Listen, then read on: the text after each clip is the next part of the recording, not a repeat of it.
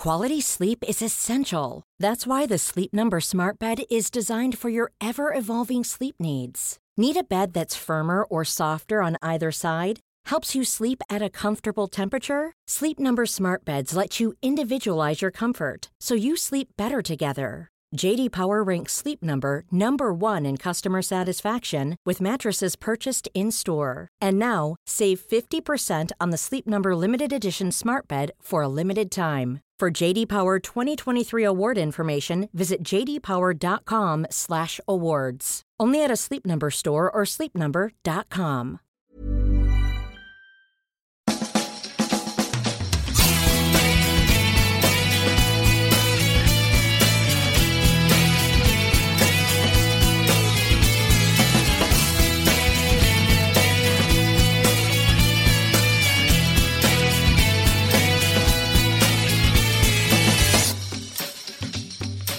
Hello and welcome to another Arseblog Arsecast right here on arseblog.com. How are you? Hope you're well. Thank you very much, as always, for being here. This is a round number episode number 700, or as it's known in the podcasting world, the reverse James Bond. We are recording a little bit later than usual, of course, because we played last night. A classic? Is it a classic? The scoreline was a classic, if the game itself wasn't quite a classic, but still interesting enough. A 1-0 to the Arsenal. A win over PSV Eindhoven in the Europa League, which more or less secures top spot. It certainly secures knockout football. The question now is, can we get the point we need at PSV away in order to top the group and avoid another round of fixtures, which I think in this packed season is something that we need to do and be very mindful of. I think that is certainly part and parcel of why Mikel Arteta picked the team that he did last night, to make sure that we won the game and, of course, to make things as uncomplicated as possible in what is already a very complicated season. So, without further ado, we might as well just get on with the conversation, because there's plenty to talk about from the game. Some interesting comments from the manager afterwards about Bukayo Saka, and a few bits and bobs going on in the Premier League in general. With me to discuss all that, it's Clive Palmer. Hi, Clive. Hello. How are you? I'm very well, thank you. You were there last night to see Arsenal beat PSV 1-0. And what I think, on reflection, is perhaps a more interesting game than I thought while it was going on. Arsenal had 25 shots in this game, but it never really felt like we clicked from an attacking perspective, or just the final pass, the final shot wasn't quite there. But we absolutely dominated them in terms of shots taken. I think it's 25 shots to 4. Saka had 5 shots. Jesus had 5 shots. Eddie Nketiah had 6 shots. Granit Xhaka had 4 shots. The scoreline perhaps didn't reflect the way that Arsenal controlled and dominated the game. Yeah, that's really, really true. I felt really comfortable, Andrew, honestly. Yeah. Mate. It was like sitting there, what should I have for half-time? Should I have a couple of beers? Should I have a hot dog? It was literally sitting there thinking those sorts of things. And we were just strolling up the pitch. And if anything, it was sometimes, there's a couple of things that came to my mind, really. As we get better, teams are going to respect us a bit more. And it was obvious to me that PSV dropped away. They went into their little mid-low block. And in some ways, it made the game easy for our back players. But sometimes when it's easy, the ball rolls a bit slower. Yeah. There isn't the duel for us to create transitions and then really fly through teams. And going to that game after going to Liverpool and Spurs, when every ball was contested and every inch of grass was contested, it was different. It felt different. And this could be a signpost for the future, mate, if I'm honest, because, look at some of the Man City games that we see. I'm not saying we're going to be Man City, but you know where I'm going with this. Sure.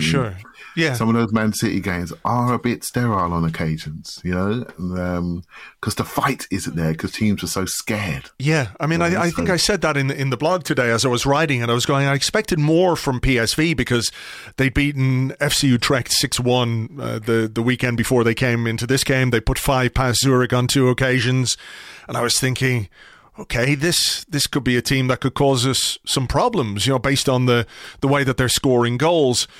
But then as I was writing, I was wondering, is their game plan predicated not on what they did in those games, but on the fact that they're playing the Premier League leaders. And this isn't really a scenario we've had to consider for too long. Let's face it. You know, the idea that a team might have a perception of Arsenal that's maybe not different from the one we have, but we're kind of used to every game being a challenge. And I'm not saying that games are easy, but, you know, I could go back 18 months or 2 years or 3 years and you look at the fixture list and you go, ooh, I don't know how we're going to get on in that game. And you're away at Bournemouth, you know, something like that.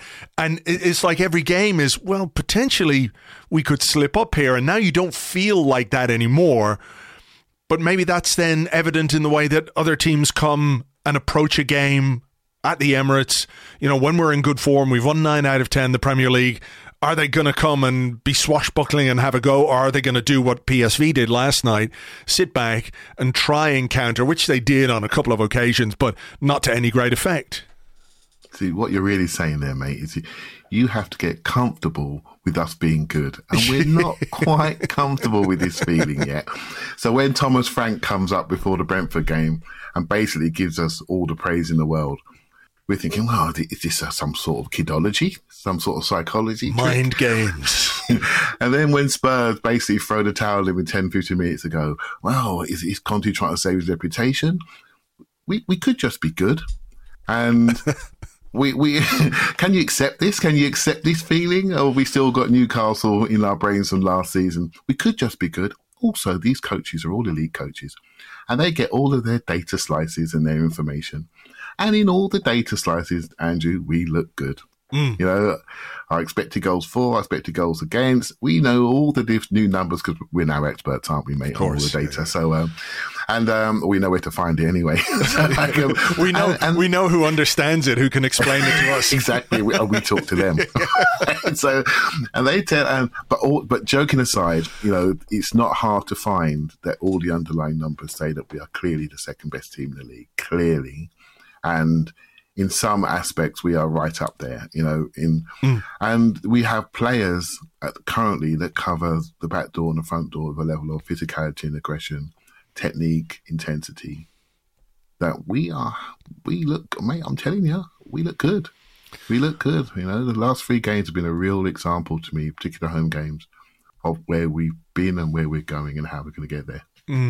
So last night, I mean, what was encouraging for you in the sense of, you know, how we attacked? Because, you know, it sounds ridiculous to say a team that had 25 shots didn't click from an attacking perspective, but there were a lot of kind of nearly moments, weren't there, where maybe a pass could have been better, maybe a first touch could have been better, maybe the actual shot could have been better. But there was, you know, plenty to like about the fact that we created that many opportunities, even if you could say we were a little bit wasteful. It was interesting to see Eddie Nketiah and Gabriel Jesus start together, and Eddie played on the left and stayed more on the left than I thought he might. The view of the game on TV is obviously a little bit limited. I sort of expected Jesus to drift a little more left and Eddie to for those two to sort of switch around a little bit more than they actually did. How did you feel that selection went? It's an interesting one because when you see it, you think it's not quite working. Then you forget about the 5 shots we just had in the last 10 minutes. You think it's just not working. And I sort of said to myself, or I may have tweeted out that, should we go back to the old system where we had Kieran Tierney in the front 5, you know, push him on, you know, and he'd be part of our front 5 and then push Eddie inside. And then you're more like, you sort of got 2 strikers if you want to be more aggressive on that left-hand side. But we kept our normal pattern, our normal position. And it's a positional play that's really making us look slick because we just know everyone is. And we're just not veering away from it. The way Eddie played it, he sort of like played it like a centre forward. So Martinelli is much more back to the touchline on the half turn, ready to come back or go really spinning behind. Whereas Eddie sort of posted up a little bit more, you know, showed his number 2 defender, receive it, can I roll round and then drive or just set it off and go? So he played a bit more, not with the same creativity, but Smith Rowe does that as well. You know, sometimes he sets the play from the left-hand side and he doesn't always sprint in behind. But we have become quickly accustomed to having two devastating, speedy wide men in the wide areas that can travel inside, keep the ball, be a goal threat, but really run off the ball well. And Eddie's not like that. So the first thing in my mind was, we need a winger. We need a winger. We need a winger so we can keep the same dynamics that we've grown used to if Saka or Martinelli are not able to play. Sure. So but I thought he did an okay job. But hey, look, if Smith Rowe's available, he would have played that game, wouldn't he? And Eddie would have played up front. So that's just where we are at the moment. Yeah, on the other side, and we're going to have a sort of wider discussion about Bukayo Saka in a little while, because there are some very interesting comments, I think, from Mikel Arteta that we'll discuss. But I just wanted to touch on his performance. Again, sort of nearly made a significant contribution to the game. He ended up with 5 shots, 3 shots on target, 5 key passes, 5 dribbles. It's mad to think. Andrew Allen ran the numbers this morning, actually, on first team appearances for the Arsenal squad that we have right now. And by the end of this month, only Granit Xhaka will have played more games for Arsenal than Bukayo Saka, which is a bit mad, really, when you think about how young he is and everything else. Xhaka has made 264 appearances, Elneny 148, Saka 145. On a night like last night, when you know how important it is to win the game, because Arsenal's position in the group now looks pretty secure. We need a point next week in Holland to finish top of the group, to avoid those extra 2 games. Bukayo Saka is always going to be a name that you have on your team sheet. Yeah. The lack of a credible, in inverted commas, alternative probably plays a little bit of a part in this, but you can just see how quickly and how well he is developing as a player and how much of a cornerstone he is for Arteta and the way he actually wants his team to play and attack down that right-hand side. You're absolutely right. I mean, Andrew, honestly, the level of performance that he brings to the game, yesterday could be one of his best games, and I feel like I'm saying that all the time the last sort of 6 months. He just brings his levels, top levels. He brings a level of certainty when the ball goes into him, and he goes into him and he has the intelligence of when to come out of that space, how to pass it, when to run out, when to pass out, when to bounce it off somebody, 1-2, then spinning behind. He makes so many correct decisions in the middle third of the pitch and in the top third of the pitch. We all want him to have more shots and have better shots because that's what we're like. We're never satisfied as fans, but he had them on toast the whole game. 3 men around him, you wouldn't know it. And you can always tell players, I always think players almost tell you the good players, and they can't wait to get the ball to him. They just can't wait, and he takes it from the goalkeeper, he takes it from Ben White or Tomiyasu, from short distances, from Odegaard. He creates partnerships whenever he's on the pitch, and those players tend to look better, and he's a big part of that. And he was my standout as I walked away from the game last night. I thought, crikey, you know what? This is an important game. We lost your mate Martinelli off the left-hand side. You had to carry us a bit more offensively. And I thought it was excellent. And to have that level of maturity and comfort taking responsibility for Arsenal Football Club at 2021 makes we've grown used to him. We mustn't. We must remember this doesn't happen very often. It really doesn't. It's generational stuff, right? And yeah, I think he played fantastic last night. Fantastic. Let's just talk very quickly about the goal.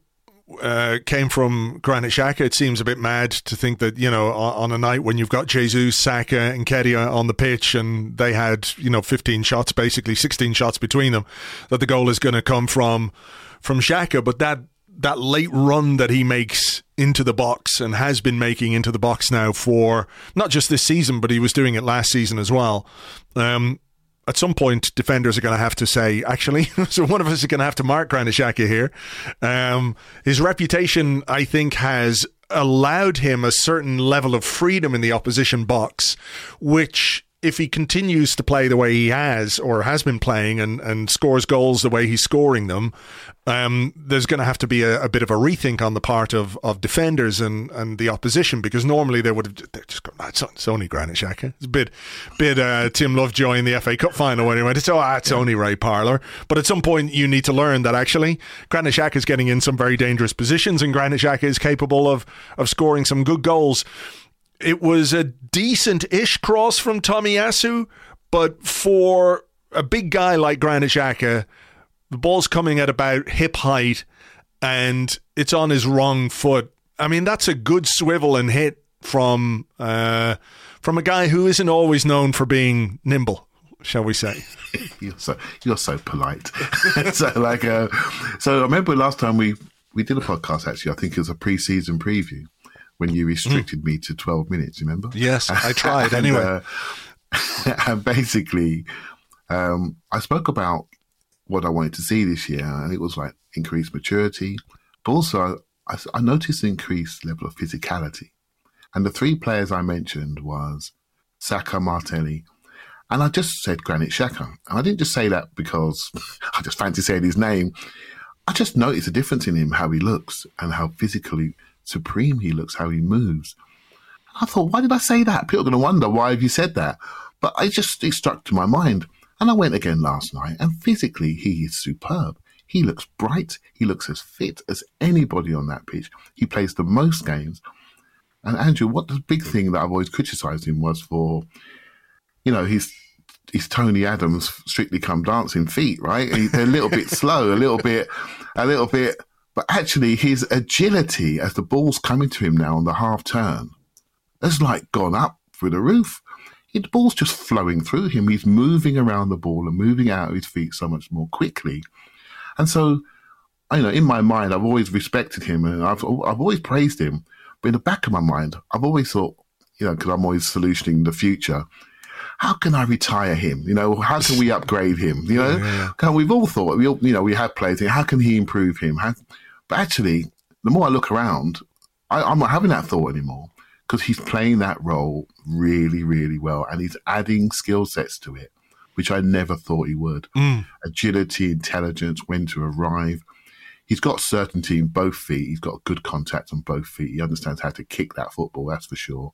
But he's just enjoying it. He looks so much more free. And the start we've had this year, I just cannot imagine it without him being on the pitch.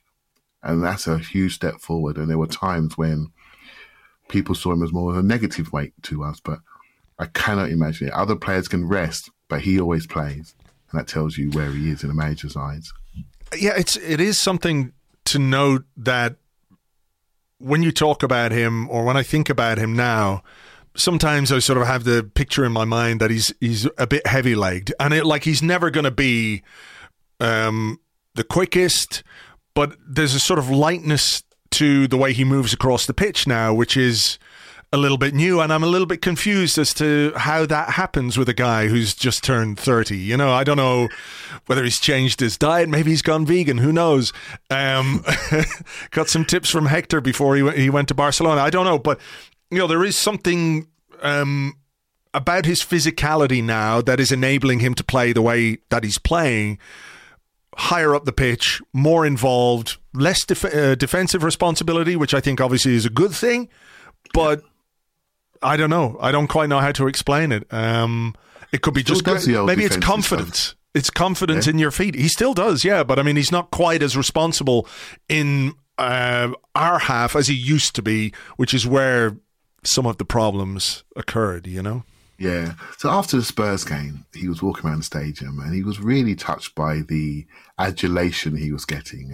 And we see him as a stoic, quite hot-tempered individual that may not be emotionally sensitive. Do you see what I mean? But something is clicking with him. He feels he's feeling the love, and it's bringing a new level of performance. I'm assuming, when you feel that people are truly invested in you, you become more invested in everything you do, and he seems to be doing that. And he is not surprising me, but there are certain things I thought he would never do, and he's now doing them. You know?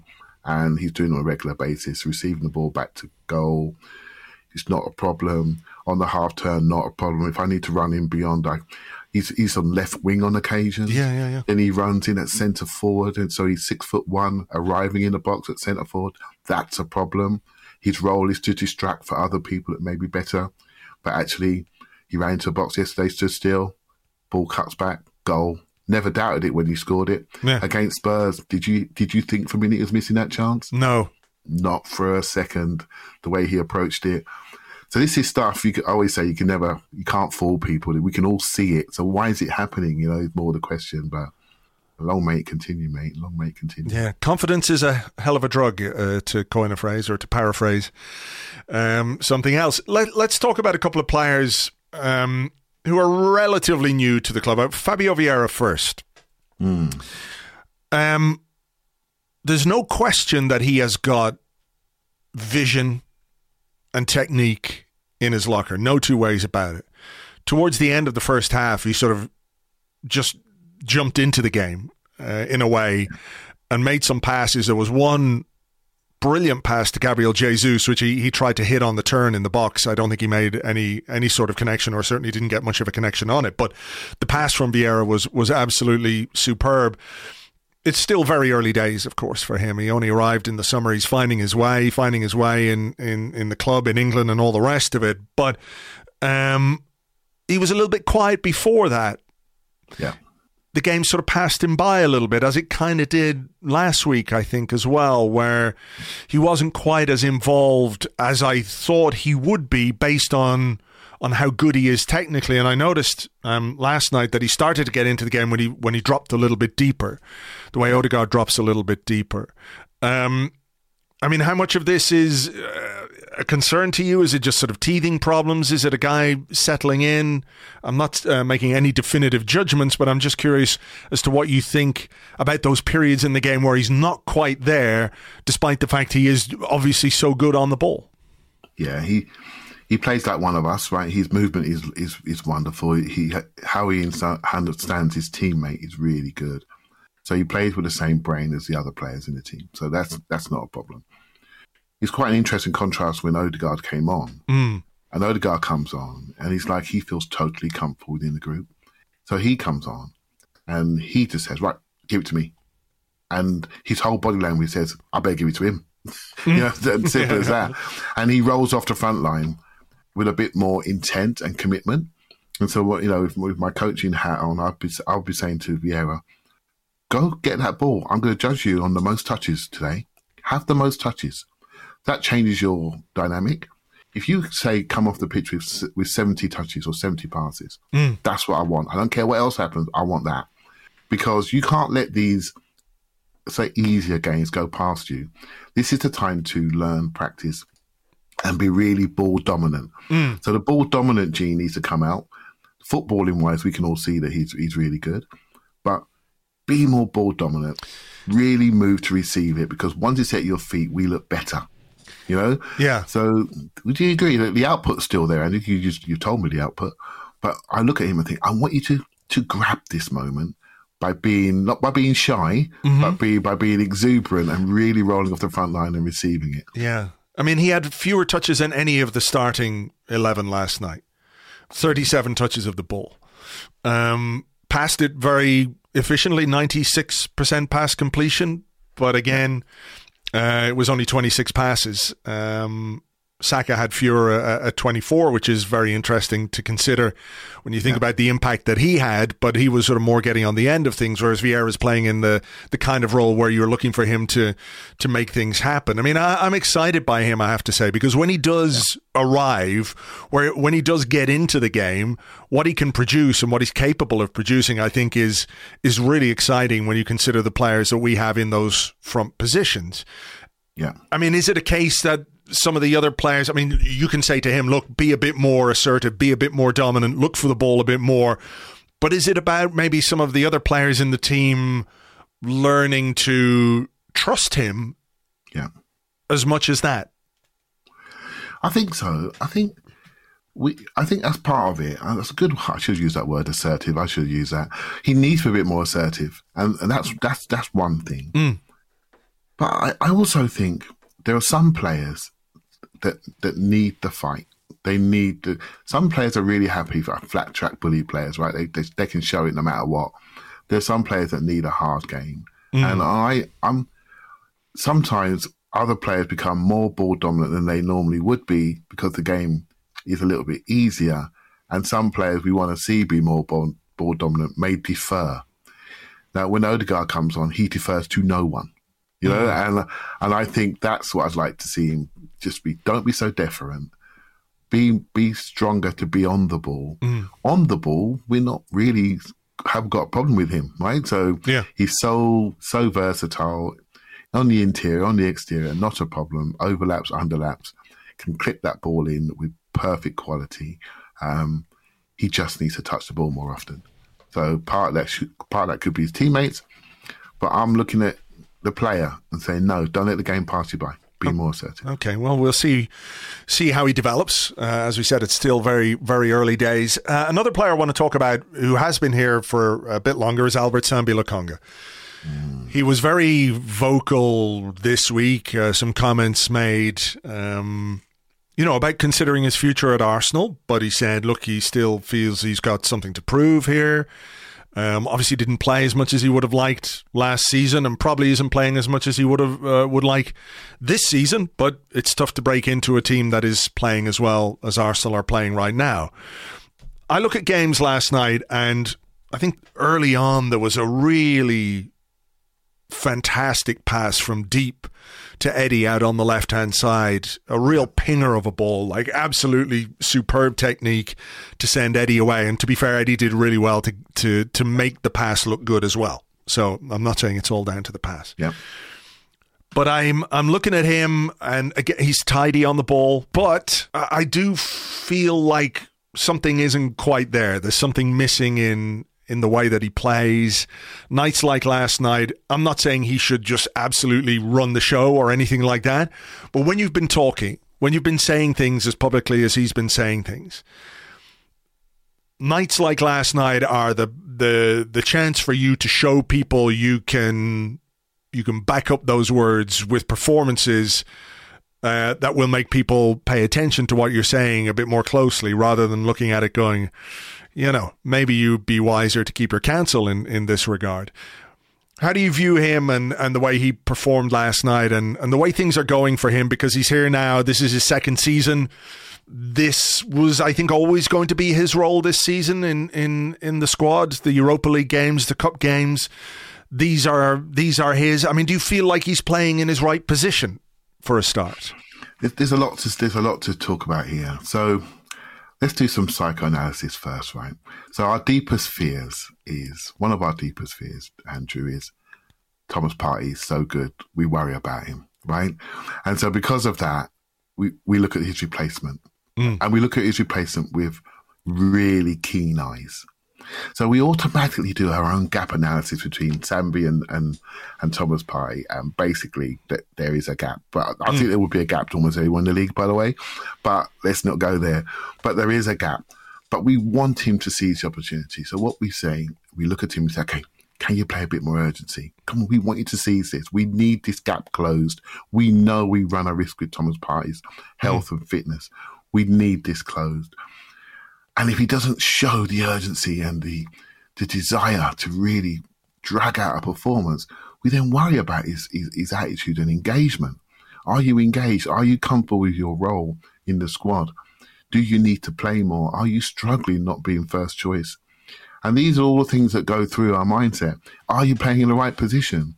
If Elneny was fit, would he be sharing minutes with Xhaka last night? He should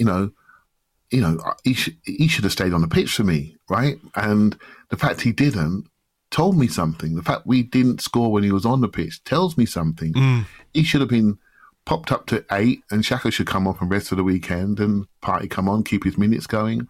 But we didn't, right? So there is a concern there, and we know we run a risk in the squad in that position, and we want him to mitigate that risk by playing better. And it's not quite happening, mate. And My worry, if I'm being brutally honest, is I've seen Nicolas Pepe disengage from the squad.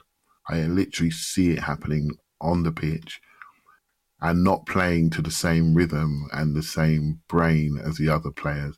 I don't think we're there yet with Sambi, but I worry that he's not coping with not being the first pick as well as we want him to. Yeah. Because he's very important to his squad, very important. There was a moment last night, and I could be misremembering, or it could be just the way TV pictures go, but there was a moment where I think he misplaced a pass and the cameras cut to Arteta on the sideline, and there was a bit of a and of course I could be reading something into that isn't there. But we know perhaps when this manager isn't fully convinced by a player, I think sometimes the player feels that, and that might be part of why they're not feeling engaged, to use your word, or convinced that regardless of what they do, the future is going to be bright here at Arsenal. Look, I don't know what's going to happen with him. I think there's a tidy footballer in there, but I'm not necessarily seeing enough for me to feel confident that if he were to get an extended run in the team, that we cope as well as we might like, and I think that's part of why maybe at the end of the transfer window, when we had the injuries to El Neni and Partey, there was a sort of an about turn on what we were going to do. Absolutely. It wasn't a case of, well, it's okay, we've got Sambi, we trust him. It was like, let's get fucking anyone. That anyone turned out to be Douglas Luiz, who of course is staying now at Aston Villa. And that might have said as much as we need to know about what faith there is in Sambi at this moment in time. Like, I'm not saying he can't turn it around, but I do feel like there's just something not quite there on the pitch and off the pitch right now. Yeah, I agree. That the Douglas Luiz thing was very instructive. What I would say is, towards the end, before he came off yesterday, he started to carry the ball a little bit more. And I think he's playing a bit trapped in himself, trapped in his game. But when he carries it and he starts to, the ball come through him and then he carries it directly, not just carries it to the person he's going to pass to, but carries it directly, breaks through the line, so the picture then changes. I think that's more him. And we're asking him to do the receiving and then move it at your feet straight away in a prescribed positional manner, right? But I think he's got a bit more creativity in him. I think he wants to carry a bit more Guendouzi-like for me. Guendouzi likes a little run and a jog and a carry. His hair flicking in the wind. It's because me, you've got no hair, right? I'm a bit jealous about that. I don't want that hair anyway, though, so it's fine. His hair flicking in the wind. Look at me, and then he passes it, gets it back. I think Sambi's more that player. He needs to be freer and have somebody standing behind him. And we're asking him to do a role that I think he's trapped within, right? And he's been judged on the accuracy of his first pass, when I think he would create a better angle for a pass and be a bit more creative. Yeah. So to your point about is he in the right position, that's a debate.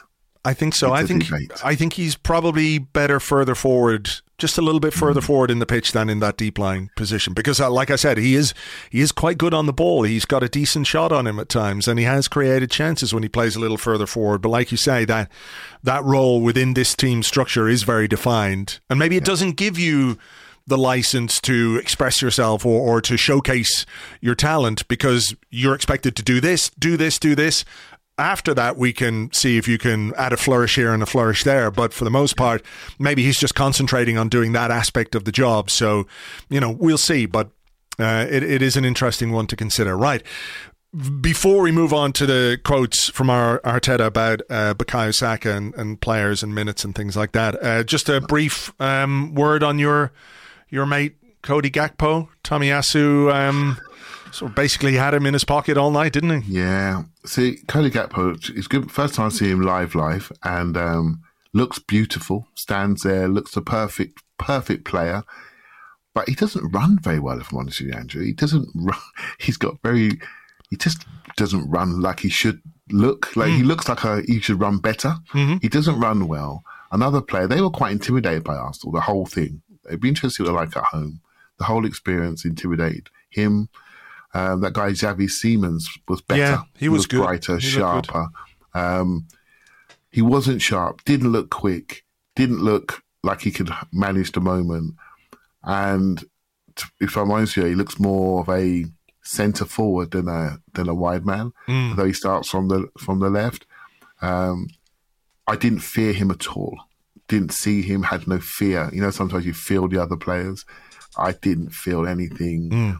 I didn't think Tomiyasu was great. He just did it jogging. Yeah, you know, like he wasn't troubled, was he? Tomiyasu it was like as routine as it gets. Did it jogging, not even worried for a second, you know, and so that tells you something, doesn't it? So we do need for me, we need one more forward, but that's not the one. Yeah. I don't think it's intense enough for us, and it's a struggle, to be honest. If you look around Europe at the moment, the Premier League team levels are so high. To me, it looks so good. And these players struggle with the intensity of the league consistently every 3-4 days. And we have become accustomed to the athletes that we watch and the rhythm and the speed by which we play. Sure. And we really we pay the highest wages in the world. We're being spoiled up to a degree. And these players that's a big jump from the Dutch top league to the Premier League, right? And so, it's a developmental player that they're trying to get 50 mil for. No chance. He needs to develop a long way before he gets to Premier League level. Yeah, like you say, it'd be interesting to see how they are at home because it's going to be a lively stadium as well, lively atmosphere in PSV next week. So maybe that might have a little bit of an impact. Right, we talked about Bukayo Saka, and on the TV, he had a shot. And then they said, he's gone down holding his calf. And I was like, oh, fuck. Bollocks. It's caught up with him at last. It's going to ruin his World Cup. All those thoughts went through my head, right? Then they showed a replay where basically he just got a kick in the back of the calf, which can happen in the first minute, the 90th minute, in training, whatever. You can't legislate for that. So I was looking at the kick going, not that I want to see him kicked. Of course I don't, but I was glad it was a kick and not like one of those where the guy pulls up and it's like, I'm done. Like my muscle has just gone ding, and that's it. So I did fret about him for the final part of the game, and we made a couple of changes, and I was going, Saka must be coming off here. I was like, no, he's taking off Tomiyasu. He's taking off, can't remember who else came off at that point. And then eventually he put on Reiss Nelson for Bukayo Saka.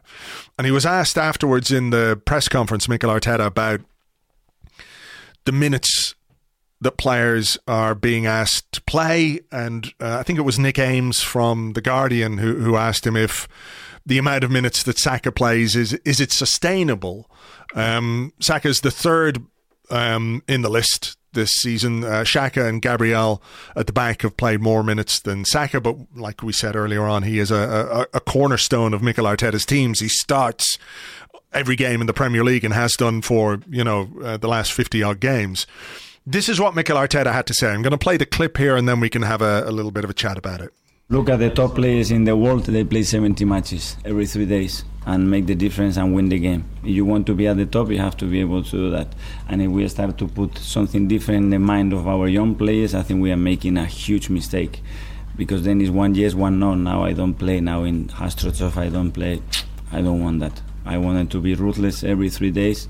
They're going to be knocking in my door. I want to play and I want to win the game.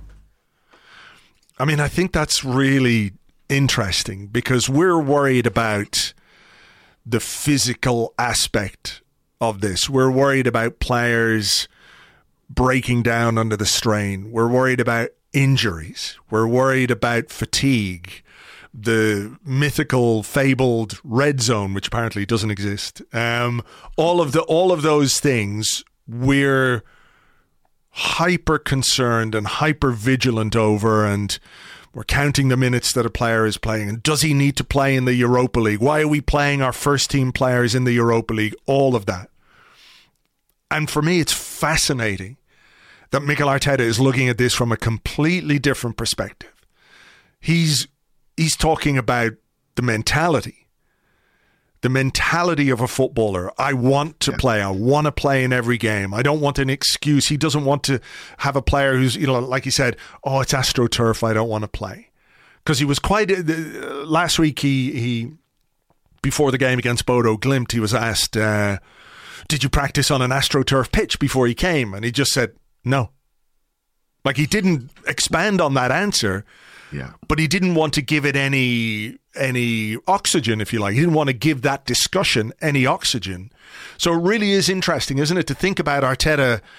This is what he's completely different from what we're thinking. We're worried. We're, all of those. We've got these butterflies in our stomach every time a player goes down. But I think they look at it differently, that injuries or strains or whatever, that's part and parcel of football. They don't necessarily relate it as much to how much a player is playing as we do. Yeah. I think, I often talk about myself, talking about player welfare, particularly young players. Don't overplay them at a young age because we don't want their careers to be compressed. I'm not an expert on this. I just do it based on what I've seen before, right? And Saka's got amazing acceleration and sprinting speed. I don't want to lose that because he's overplayed him too young. That's my gut feel. Yeah. But then Arteta's living in a world where he's already in the future and he's thinking, so what happens next year if we're playing Barcelona in the Champions League on a Wednesday night? Do we have to rest him? None of us would expect us to rest him then, would they? No. We all want to see him. So we all want the top games, don't we? We all want the best league. I'm sick of that Europa League music.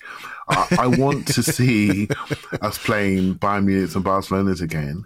And when we do, we're expecting all of our boys to be there. And that's what he's saying. So I can't give you that mental weakness, that excuse now, because where we're going, this is what's expected of you. So I'm focused on, this is what we expect.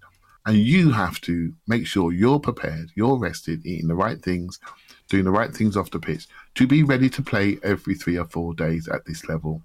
Because I don't see Kevin De Bruyne missing many games midweek, and that's they just do it, right? So he's trying to lift the levels and lift the standards and take away the excuses where we turn up at places and we don't have the mentality to deal with an away crowd at Spurs or at Newcastle. That can't happen. We got to go there ready to play, ready to perform at the highest level. And he's preparing us for what we want to be. And not just qualify for the top 4, to be a sustained top 4 team, something that happens all the time. And for that, mentality and character is as important as the talent these people have. When we're talking about Sambi earlier on, and we're talking about Nicolas Pepe in the previous times, we've seen some really wonderful, talented things around the football. But when it comes down to it, your character to apply your talent consistently is a differentiator between a really good player and a really, really, really good player. And that's what he's focused on. And he seems beyond Saka a bit. Remember last week he was speaking about his defensive actions pre-game, sort of saying he didn't really defend very well. They tried to praise him in the press conference. And he said, no, he can do better off the ball. He can do this. He's trying to lift it, mate. And say, don't be satisfied with your single-digit squad number at Arsenal and being a hero from the academy. Go to the top. Go to the very top. And if you do this, you will go to the top. And you can do that here. So I love that approach. And it was a learning moment for me. He said that. And I thought, yeah, this is what we want. We're already looking down the road, mate, in my mind. That gut feeling you have, though, about overplaying players when they're young, we have seen it happen. It's not like, this is the thing about human beings. We're all different. Everyone's an individual. So there's no prescribed method of managing a player's career and managing a player's minutes, because you can play a lot when you're young and then hit a wall when you're 28. Something like that, or you start getting injuries or whatever it is, that can happen. But it can also not be the case that you can play a lot when you're young and keep playing all the time. Depending on how well you look after yourself, you might be a bit lucky physically in terms of, some players are just injury prone. Some players can play through aches and strains that others aren't willing to play through, or they can't get their mind right. For example, if they're playing with a bit of an ache or a strain, they can't feel like they can contribute 100%. This goes back to the mentality thing. But, when you think about somebody like Saka, and I'm touching wood here, right? I don't want to jinx anything. But, this is a guy who has started the last 51 games in a row, 52 games in the Premier League in a row, whatever it is. I mean, should we not be looking at it from the perspective of this is a guy who can do it every week and who can play all the time and produce at a high level and contribute and score goals and make assists and influence games, perhaps because he's playing all the time. Yeah. As much as us worrying, I mean, I get it. I understand why people worry, and I worry myself. But, maybe we have to look at it a little bit differently, and decisions that are made within a football club that sometimes feel like we can't quite comprehend what's the thinking behind that. What is the rationale behind that? But a lot of these decisions are made with an excess of knowledge and information that we are not privy to when it comes to sports science, fitness data, recovery data.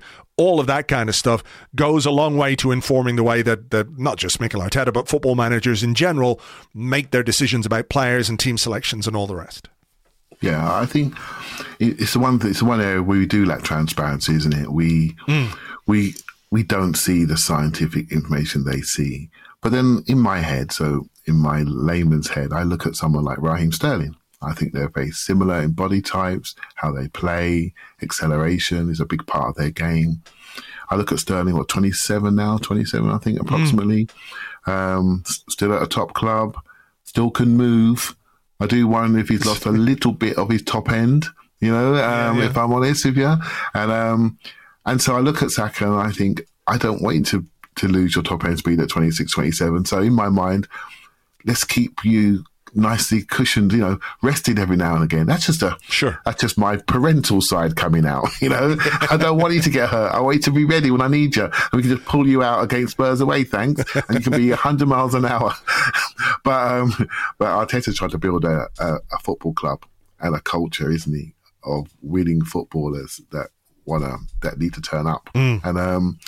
And so my little soft stuff, it's not going to work in that room because we're going to end up with people that don't play up north with back strains, and we've seen that for many years, people that select in their games. I'm not going to mention them, Andrew, for your mentions, but we've seen that before, and we argued about it. Well, he's injured, or it's rubbish. It's all about standards and what you're allowed to do within your environment. And so yeah, let's just touch wood. But I still want another winger. Oh no! I want another winger. I do too, and I do suspect that if we did have another winger, there would be a greater inclination to manage Saka's minutes than there is right now. But it's as I said, it's partly down to just how important he is to the team, and maybe some of the players that we have who could fill in not being quite ready to do that to the level that Arteta wants, and especially for a game against PSV. That is honestly, Andrew, I'm not sure where you're going next, but I have to say something now. I think we're watching this and we're watching what we're doing as a club from the first pre-season game. What's happening around the club, what's happening on the pitch. I mean, we've basically only just not won one game, right? So it's been incredible. And even in that game, I felt we were very well worth a draw minimum, right? So I'm looking around to the barriers to success, and what you've mentioned there, touched on, is all about the next layer. Can we develop that? Can we improve some of that? What do we do in that next layer? Can we simplify the game for them within the structure by which we play? I saw a video this morning said we've had the most settled start 11 for about a year in the league, and that's good. But we all have this deep underlying fear that when some key members are out of that starting 11, what are we going to do? You know, and that may be driving some of our opinions right now, in my opinion. Well, that's maybe a discussion for another day. Finally, for today, a managerial departure in the Premier League. Steven Gerrard sacked by Aston Villa. I think they made him walk home last night. They sacked him before the fucking team had even left the stadium, by the sounds of it. I mean, I'm not surprised, really, to be honest. When you lose the fans to the extent that he did, it's difficult to come back from. Even if there might be, in some way, some parallels with the way some fans felt about Mikel Arteta not too long ago. I'm not saying that Steven Gerrard, if he'd been given more time at Aston Villa, would be doing what Mikel Arteta is doing now at Arsenal. I don't see that at all. Yeah. You know, the idea, I remember not long after he took the Villa job, there was all this talk about, like, is Steven Gerrard going to be the man to take over from Jurgen Klopp? And it's like, whew, people really do get ahead of themselves when it comes to football. But does it sort of put what Arteta is doing into a different kind of context for you when you see what Gerrard came in, tried to do at Aston Villa, failed to do, and now paid for with his job? Well, there's a number of young managers. I'll go the Gerrard, Lampard, Arteta route. Similar ages, similar experience in the Premier League. Some more successful than others, and it's interesting how the two guys, Lampard and Gerrard, were originally so fated in their roles. Almost like, well, you're just going to be good, right? And Arteta was the one that did all the grounding, did all the work, and has come in a terrible situation. You know, for me, when he joined Arsenal, I remember thinking, why would you want this job? You know, the club is broken, disconnected. Why would you want this job? And to take this on as a first job, come through a pandemic, come out the other side. I mean, I think it's an incredible effort. But if you are into leadership and coaching and development, like I am, from the very first interviews you heard from Arteta, you realise there was something happening there. And when I see people like Steven Gerrard, who are well-intentioned, decent coaches, you know, I also, you know, quite like Rangers, Andrew. So I've been watching him from a Scottish perspective. Don't boo me on the podcast live for you. I'm stopping myself. And so I've been watching him for a while. And in the end, what I'll be watching in the next few days is the interviews coming from the dressing room, the players, because I wonder what the relationship was like between him and the players. That's the bit. Yeah. When that goes, that's when you know you've lost it. He was unlucky with an injury to the centre-half he brought in, but the way he treated Tyrone Mings pre-season, took the captaincy away, and then the player that he probably brought in to take him out got injured, then you have to go back to that guy. Be careful how you treat people, mate, that you need to head airplanes out of the penalty box. Be careful how you treat people, because they may not dive in and block that shot if they know you've disrespected them. They might head it back towards their own goal to present the opposition with a lovely chance. They'll do that. Treat people nice. Treat people properly with respect and dignity, and you'll get it back in spades. And I sometimes think maybe he got ahead of himself. That's just my analysis from a distance. But I think whenever people talk about the manager's got to go, I always look at the player-manager relationship, because the dressing room tells you if the manager's going to stay or not. And watch this space on that. I guess so. All right, we will leave it there. As ever, pleasure to talk to you, Clive. Thanks very much. Thank you. Hey, I'm Ryan Reynolds. At Mint Mobile, we like to do the opposite of what Big Wireless does. They charge you a lot. We charge you a little. So naturally, when they announced they'd be raising their prices due to inflation, we decided to deflate our prices due to not hating you. That's right. We're cutting the price of Mint Unlimited from $30 a month to just $15 a month. Give it a try at mintmobile.com/switch. $45 up front for 3 months plus taxes and fees. Promo rate for new customers for limited time. Unlimited more than 40 gigabytes per month slows. Full terms at mintmobile.com. Life is full of what-ifs. Some awesome, like what if AI could fold your laundry? And some, well, less awesome, like what if you have unexpected medical costs? United Healthcare can help get you covered with Health Protector Guard fixed indemnity insurance plans. They supplement your primary plan to help you manage out-of-pocket costs. No deductibles, no enrollment periods, and especially no more what-ifs. Visit uh1.com to find the Health Protector Guard plan for you. Thank you very much indeed to Clive. You can find him on Twitter. He is at ClivePAFC, at ClivePAFC. And you can listen to him every week on the Arsenal Vision podcast, who are very gracious to send him out on loan for this particular episode. So thank you, guys. You'll find their pod in all the usual places and at arsenalvisionpodcast.com. Right, that is that for this week's show. I'm going to get this out to you now, Friday, as quickly as I can. As ever, thank you very much indeed for listening. We will have a Southampton preview podcast for you tomorrow, Saturday, on Patreon. So join us for that, patreon.com/Arsblog. And we'll have an Arscast Extra on Monday with James, looking back on what happens at St. Mary's on Sunday afternoon. For now, though, thank you very much, and we will catch you on the next one. Until then, cheers. Bye-bye.